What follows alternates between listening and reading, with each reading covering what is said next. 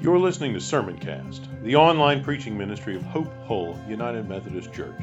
Be sure to visit us at hopehullumc.org/sermons, where you can subscribe to future episodes of Sermoncast and browse our archive of past messages.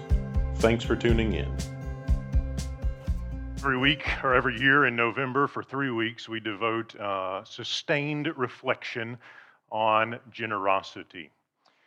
This is a period of time for us to reflect on God's generosity to us, especially, but it's also a time for us to reflect on His calling for us to embody that aspect of His character, His generosity. So for the next 3 weeks, this is what we'll do. Just to give you an idea of what that's going to look like, the approach this year is to think about generosity in terms of the 3 words that really define the structure and process of our mission. You know those 3 words as worship, connect, and serve. Worship is what we're doing right now. Sunday mornings, beginning of the week, we start our week together worshiping the living God, who is our Creator and our Redeemer, the triune God. Connect describes our group ministries, whether it's Sunday school or adult education groups, or you've heard me talk about our band meetings that we are launching now, even smaller groups that are really aimed at transformation of our lives so that we can increasingly embody the character of God to one another, to our neighbors, and to the nations. So we'll spend next week reflecting on how generosity is cultivated in those sorts of groups. And then the third Sunday, we'll turn our minds to the third word, serve. We'll reflect on how God has called us to serve one another. You'll have an opportunity to make a commitment to serve the church and the world, to serve the Lord Jesus Christ in a new way in the year to come. And you'll also have an opportunity to make a commitment to serve the church and to serve the mission of the church, the Lord Jesus, through your giving in 2021. So that's what the next 3 weeks look like. If you've been around for a few years, you kind of know the rhythm, you kind of know what it feels like. And so that's where we are today. We start our reflections with Psalm 115. And you may be thinking, this is supposed to be one of those money sermons. I really don't like it when the preacher talks about money. It's very uncomfortable. I've seen those guys on TV with the flashy suits and the big flashy smiles. And whenever they start talking about money, it feels very manipulative. It's very uncomfortable. And, I usually try to skip these Sundays when we get here in church. And maybe why didn't they tell me about this ahead of time? And those kinds of things. What I want us to reflect on and see as we think about Psalm 115, which actually doesn't mention money at all, does it? But what it does do is it helps us to see that generosity isn't just one section of our lives over here, that it is inherent in the worship life of the people of God. Every year when we spend time talking about generosity, right? That's why we've shifted the language away from stewardship to generosity, if you've noticed the last few years. Because generosity isn't simply, stewardship is a good word. I don't want to criticize the word. But it's very much focused on what do I do for God? And that's an important question. And we're going to talk about those kind of questions. But we want to locate those questions in a larger context of generosity. See, generosity isn't just what do I do, it's who is God. There's a different question there. And all the way through the Scriptures, and we're going to see this again and again and again, God presents Himself and reveals Himself and makes Himself known, whether it's His work as the Creator in Genesis or the Redeemer in Jesus or His continuing presence in the Spirit. All through, cover to cover, page after page, God presents Himself as a generous God. The posture He takes toward His people is defined by generosity. And that is not separate from the worship life of the people of God. In fact, the way we worship God or not is going to either form us as increasingly generous people or deform us as increasingly greedy people.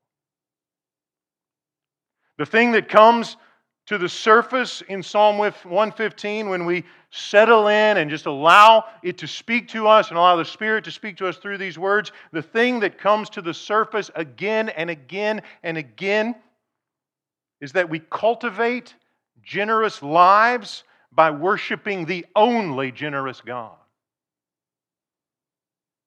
We cultivate generous lives by worshiping the only generous God. Now that central truth, that central reality comes to the surface in this text by means of a really stark contrast. You may have picked it up when I was reading a moment ago.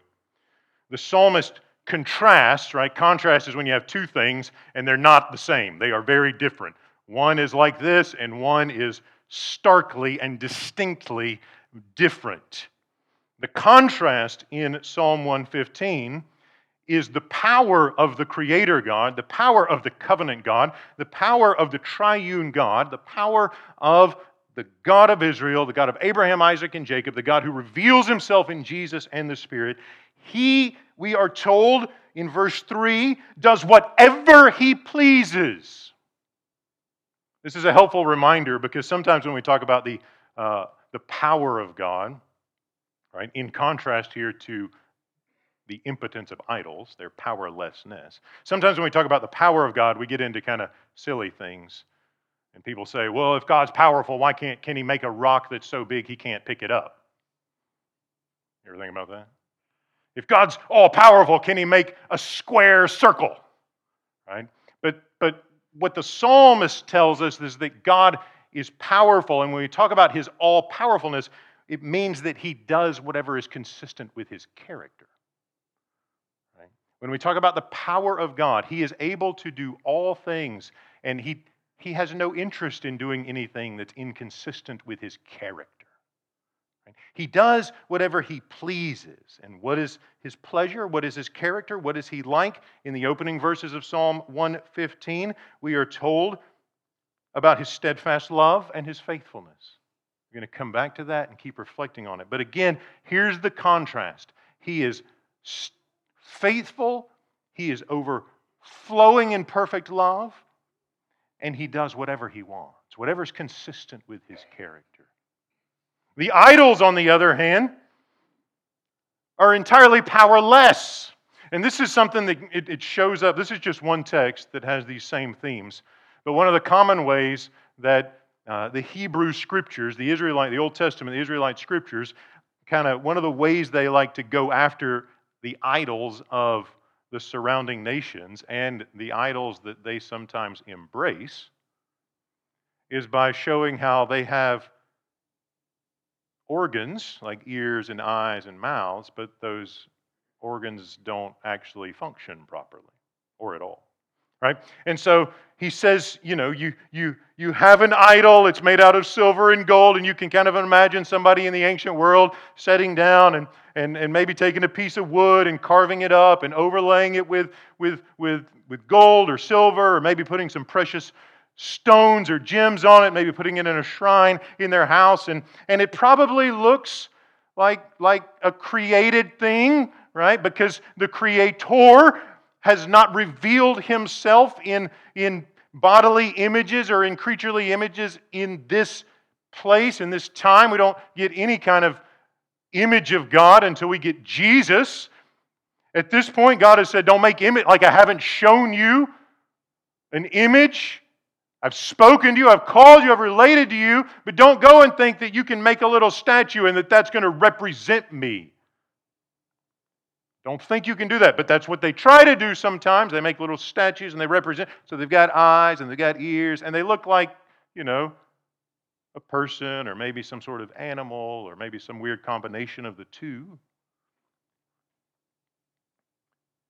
But the eyes don't work, do they? If you fashion an idol out of a piece of wood and put a little gold over the top of it and make some nice little eyes, maybe with some precious stones, they can't really see anything. You might carve ears on the side of the head, but when you pray to it, it doesn't actually hear you, does it? It may have hands, the statue, the idol, but they're not able to do anything. They just sit there powerless. There's no life in them. And that's the thing that comes through again and again and again in this psalm. The God of Israel, the God of Abraham, Isaac, and Jacob, the God who will reveal himself in Christ and the Spirit, this God is able to do whatever he pleases.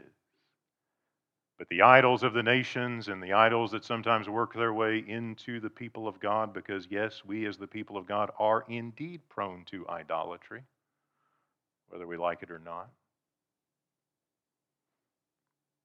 those things are powerless. They have no effective power. The question then becomes, why do we run to things that are impotent, that are unable to save us, that have hands but don't feel, that have feet but don't walk, that make no sound in their throats, in contrast to the God of Abraham who speaks and makes promises and calls a people for himself, who shows up on Sinai and speaks to Moses and gives the 10 words and makes a covenant and gives a vocation and a calling and says, I want to be your God. I want you to be my people. The idols have no capabilities or power to do any of those things. They cannot issue a calling. They cannot say, I want you to belong to me. They cannot say, I'm going to put my unfailing love on you, because their organs are lifeless. There's no life in them. The organs don't work. And this is really the folly of idolatry, isn't it? Idolatry is about trust and worship, but it's about trust and worship in things that have no power to save us. It's not, though, that they don't have any effect on us. I don't know if you caught it as I was reading through this a moment ago, but verse 8 is stunning and scary. After the psalmist goes through the powerlessness of the idols, they have hands and mouths, but they don't speak. They can't act. They have eyes, but they can't see. Ears, but they cannot hear. Noses, but they do not smell. Feet, but they do not walk. They make no sound in their throats. And then verse 8, he says this, those who make them are like them. And so are all who trust in them. Wait a second. What is going on there? You've got these... There's a comparison. Right? There's something like people who make idols or trust them are similar in somehow to the idol itself. And what is he saying about the idol? They have mouths, but they can't speak. They have ears, but they can't hear. They've got organs, but the organs don't function properly. And the psalmist wants us to help and wants us to see that there's this central, this deep truth here, that we become like what we worship. Like whatever it is that we give our worship to, whatever it is we put our trust in, whatever it is we give our energy to, the characteristics of that thing are reproduced in us. Right? And so the psalmist is saying, look, if you want to make an idol and worship it, it has a mouth, but it can't speak. It has eyes, but it can't see. It has ears, but it can't hear. Its organs do not function properly. They are inept. And the thing that's going to happen to those who worship idols instead of the living God is that their spiritual sensibilities are going to cease to function properly.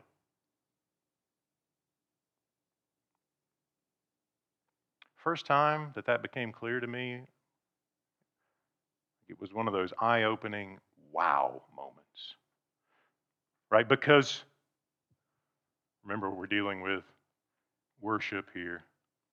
Because if we become like what we worship is true, then first it's true that worshiping ineffective, powerless things deforms us spiritually. But the converse is true too. Worshiping the living, true God forms us spiritually.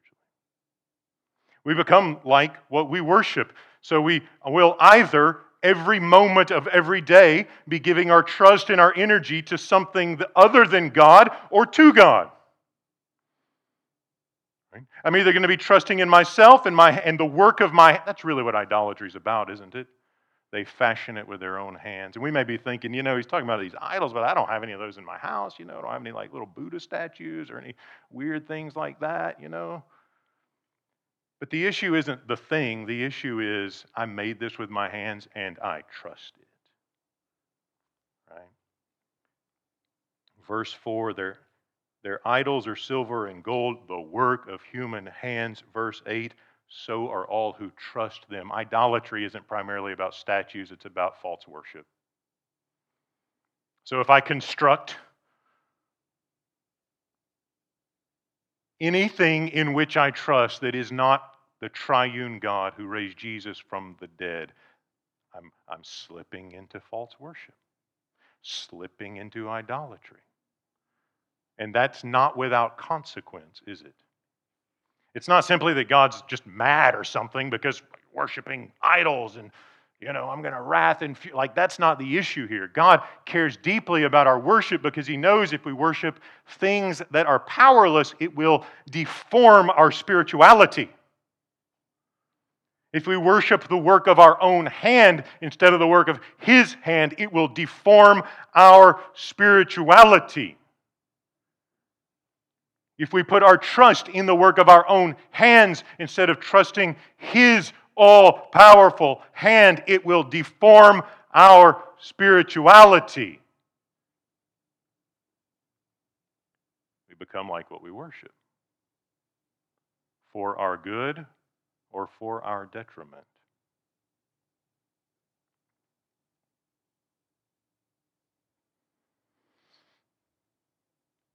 Our spiritual senses will be dulled.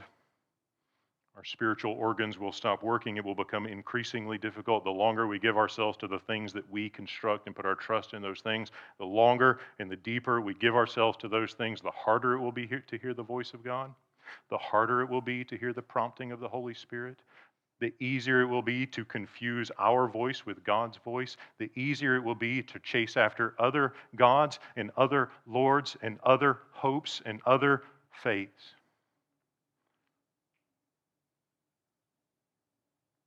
The deeper it goes, the more we give ourselves to things that we construct, the deeper we go into those things, and the harder it is to come back. True worship, in contrast, is transformative. True worship reproduces the character of God in us because we become like what we worship.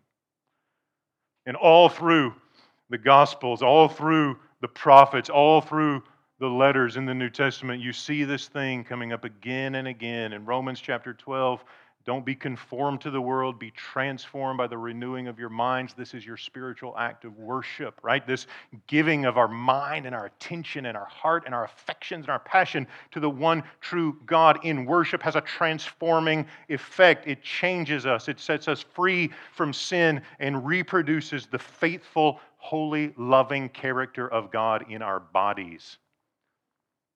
This is one of Jesus' critiques when He shows up. You know those passages in the Gospels where Jesus says things like, I've come, He speaks in parables and the disciples go, hey, these parables are crazy confusing. What in the world are you talking about? And then He quotes Isaiah to say, I'm going to speak in parables so they'll look and never see and hear but never understand. And the same thing's going on here. They have senses, but their senses are dulled. They have eyes, but the organs don't work properly. He's not saying that His gospel makes them dull. He is saying that His gospel reveals their idolatry. When Jesus preaches the gospel of the kingdom and calls the people of God to honor the living God, if His gospel falls on dead ears, it means you have already given yourself to idols. Like this kind of motif, this kind of theme runs all the way through the Scriptures. When Isaiah is called to go and proclaim to the people of God repentance, same thing. It's going to fall on deaf ears. They have eyes, but they don't see because they've worshiped false gods. And the fact that this shows up again and again and again in the Scriptures should tell us this is massively important, and we need to be thinking about who we give our energy to and who we give our worship to. And am I trusting in my control and in the things that I've built and in the work of my hands, or am I trusting in the living God who makes himself known in Jesus and the presence of the Spirit? We want to always be paying attention to our worship, not just on Sunday mornings, but on Monday mornings and Tuesday afternoons and Thursday evenings. In this moment, am I trusting myself and the work of my hands, or am I trusting the living God? Because every moment is either an opportunity for deformation or transformation. Every moment. It's one reason we start our week worshiping together. I don't like those calendars that start the week on Monday. You have one of those? I think you can set your phone up so sometimes it starts on Monday, sometimes it starts on Sunday. I urge you, start your calendar on Sunday. We start on the Lord's Day. Day one is Jesus' day.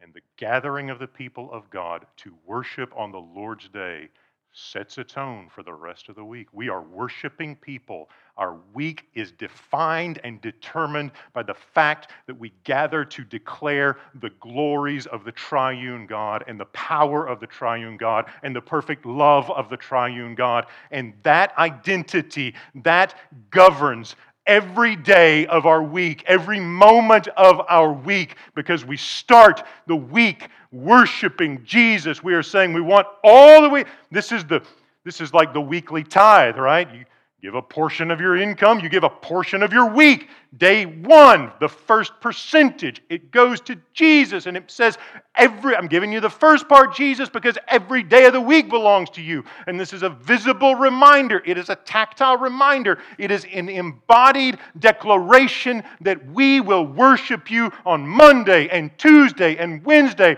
all the way through Saturday until we come back around to the first day of the next week and we plant the flag one more time. We are the people who worship the triune God, revealed in Christ in the Spirit. And that rhythm, that weekly rhythm, keeps us constantly focused on Jesus, not the work of our hands, but the power of His. So that we are not being deformed and losing His character. We are being transformed so that we increasingly embody His character. We become like what we worship. So what is that? So what is God like then? Well, in the Psalm, we begin with His steadfast love. Steadfast love, your translation may put it a little bit differently. It may say loving kindness. It may say steadfast faithfulness. There's no English word that translates the Hebrew idea by itself. Some of you may have done some Old Testament Bible studies and you've learned that the Hebrew word is chesed. Got to clear your throat a little bit. If you want to give it a try later, go ahead, but wear a mask. Chesed is this, there's no word in English that gets the full idea. It's this unfailing loyalty from a superior to an inferior. This is the way Dr. Oswalt puts it, for those of you who read his works. Unfailing dedication and loyalty from a superior to an inferior, especially when it's undeserved. God says, you do not deserve my loyalty, but I'm going to give it anyway. That's His character.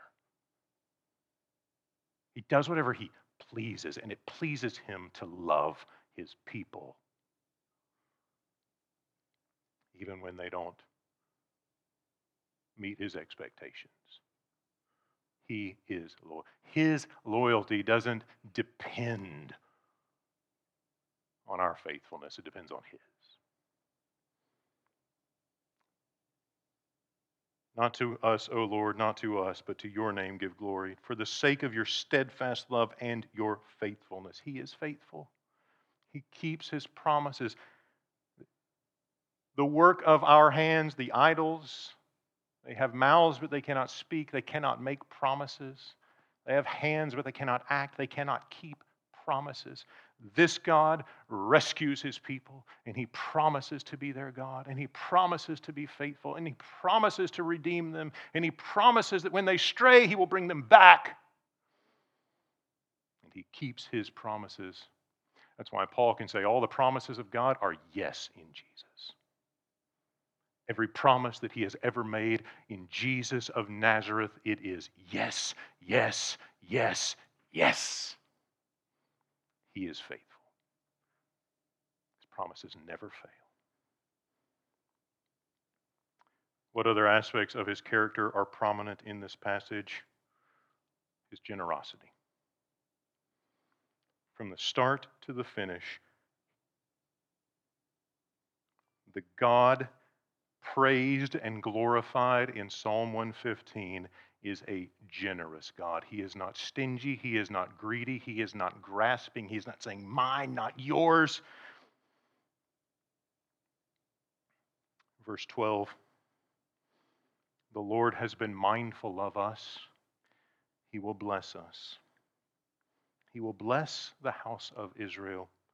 He will bless the house of Aaron.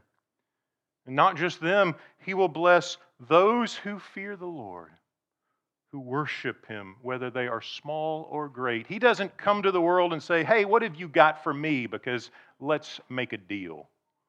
Right? He doesn't come along and say, well, I don't have time for you because you don't have anything to offer me. He doesn't go just to the great. He doesn't go just to the powerful. He doesn't go just to the wealthy. He doesn't say, hey, you scratch my back, I'll scratch yours. No, he blesses small and great. He goes to people who have nothing to offer him and says, I want to pour out the riches of my perfect love on you. I want to make you mine. I want to set my chesed on you. My unfailing loyalty is yours. I love you. I want to bless you. I want you to be my people. I want to be your God. I want you to be my representatives. That's the heart of their vocation. I want you to bear my name. When you go to the nations, you will carry my reputation, and you will carry my character, and you will carry my name, and you will be my witnesses. This is all through the Old Testament. And it's his blessing, right? This isn't like prosperity gospel. Hey, believe really hard and I'll shower out blessings from heaven or something. This is God saying, look, I want you to be mine and I want you to be wholly mine. And my love for you doesn't depend on your greatness. That's what's going on here. Verse 14, may the Lord give you increase, both you and your children. May you be blessed by the Lord who made heaven and earth. Again, what is being declared about God? His generosity. He's not holding back his best from his people. If we had any doubt, if we didn't realize that that's what was going on here, we get to verse 16 and our doubts should be erased. The heavens are the Lord's, but the earth, did you catch this when we read through it? The earth he has given to his people. Verse 16. The earth he has given to human beings. Any human beings in the room? None. We got one human being on the front row. The rest of you have no idea what's going on. Right? He has given the earth. Anybody know where, like, have you been on the earth lately? Right? Making sure we're still here, right? Like when you walk out the door and you look around, the psalm says, God in his generosity has given you everything you see here. And that shouldn't be surprising if you've read the Bible, because in chapter 1, at the beginning, God says, hey, I'm going to make some people, and I'm going to put my image on them, and they're going to be my representatives, and he blesses them. Notice it says, he distinctly says in Genesis 1, 27, 28, 29, he blesses them and said, fill the earth and subdue it. Every living thing is yours. The psalmist knows that. He picks up on that. The Creator is overwhelmingly generous. He is stunningly generous. He is remarkably generous. He doesn't say, it's mine, you can't have. That bit over there, that's for you. Everything else is mine. It's like, Maybe you've had the opportunity with your kids, and you can say, hey, there's a couple pieces of cake left, and if one of them cuts it, they're going to cut it uneven. And so what's the solution, right? One cuts and the other gets the first pick. And that way you guarantee a pretty even slice here, because if you cut it a little bit too big, hoping you'll get that one, being kind of greedy, right? Brother or sister's going to get it first.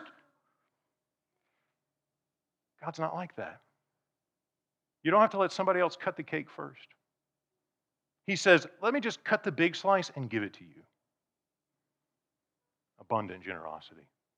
Over and over and over and over again. And that generosity comes to its fullest and most perfect and most glorious expression in Jesus. That's why Paul can say in 2 Corinthians chapter 8, verse 8, he's inviting the Corinthians to give financially to a collection for the Christians in Jerusalem. And he says, I'm not commanding you, but I'm testing the genuineness of your love against the earnestness of others. And his grounding, his call to embody generosity to those in need is grounded in this. Verse 9, you know the generous act of our Lord Jesus Christ. Though he was rich, though he was exalted in heaven, though he has all things at his disposal, though he was rich, he became poor so that by his poverty you might become rich. And Paul is saying that the generosity of God that's on display in Genesis, that is worshiped in the Psalms, that is on display throughout the Scriptures, throughout history, in the life and experience of the people of God, the generosity of God comes to its ultimate climactic revelation in Jesus on the cross.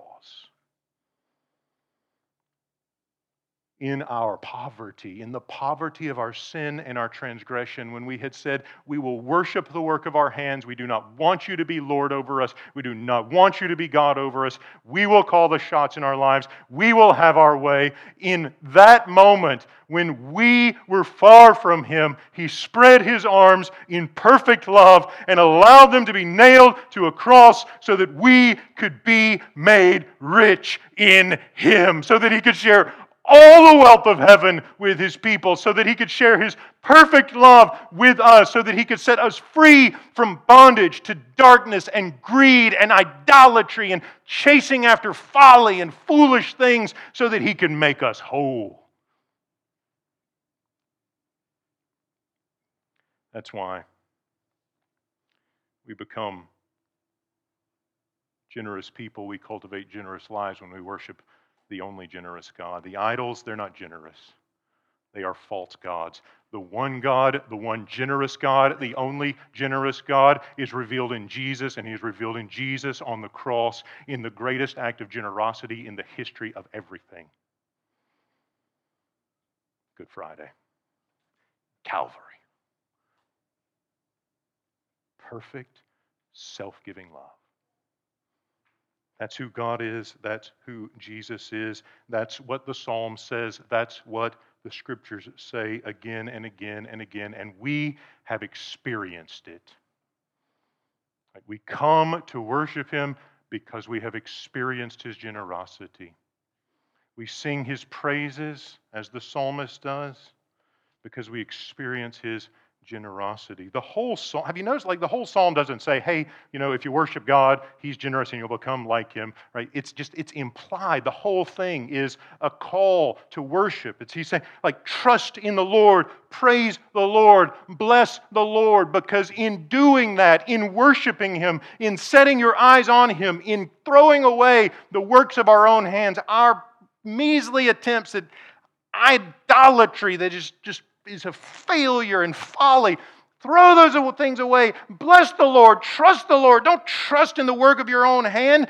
Israel, Aaron, you who fear the Lord, trust in the Lord. The whole psalm is an act of worship, and the act of worship actually transforms us so that the character of God declared in the worship shows up in our bodies.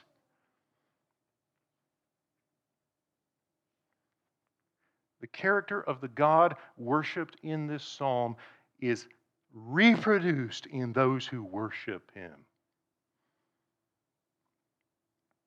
Don't you want to be a part of a church like that? Where the character of God is reproduced in the people of God? in steadfast love, faithfulness, generosity.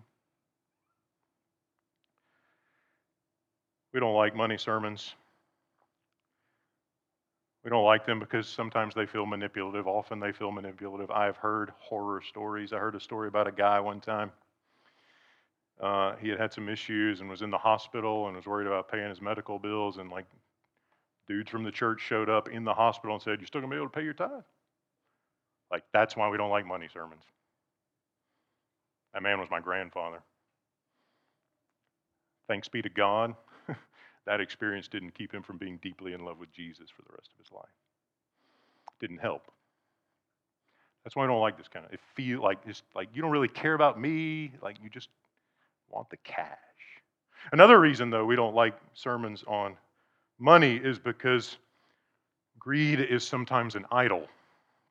And anytime the Bible goes after our idols, we tend to just close it and read something else. In Colossians 3:5 and Ephesians 5:5, Paul lists all these problems and transgressions, and he mentions idolatry and greed and says like greed is idolatry. Right? I want more, I want to be in control, I want my security, I want this thing, there's something I'm shooting for and something I'm after, and I want, the stuff, and this is how I get it, and I'm going to do whatever I have to. If I have to, miss out on things, to work the extra hours, to get the extra cash, to get the thing I want. What are we giving? To whom are we giving ourselves? And so sometimes, like these kind of sermons come along, and I don't want to hear that one because it reveals our false worship.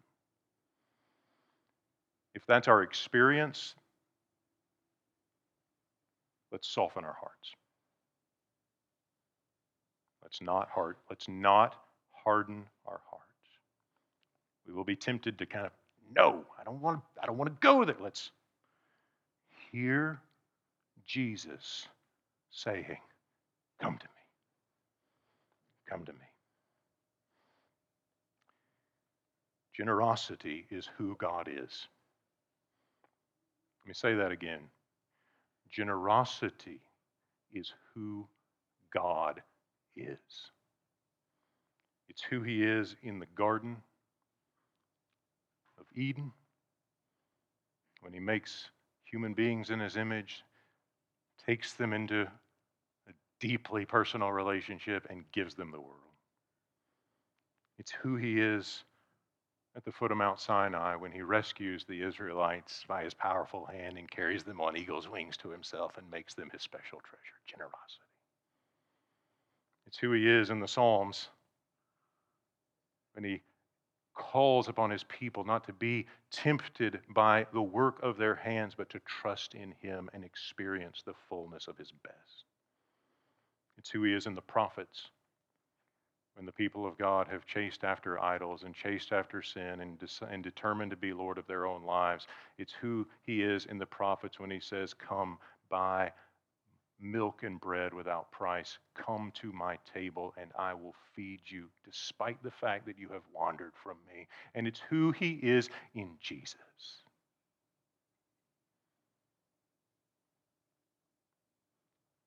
Jesus is the perfect embodiment of the generosity of the triune God. And it's who He is in the Spirit, who is the presence of the only generous God in our bodies, and who reproduces the character of the only perfectly generous one in our lives. If we allow our eyes to stray from Him, we will become deformed, greedy, self-oriented people. If by His grace our eyes are fixed on Jesus in worship, that worship is God's instrument to cultivate His generous character in the lives of His people. we cultivate generous lives by worshiping the only generous God.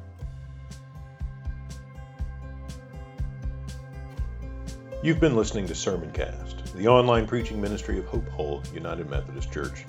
If you enjoyed this message, consider sharing it with a few friends. Remember to visit us at hopehullumc.org/sermons and subscribe to get notified when new content is posted. Thanks for listening.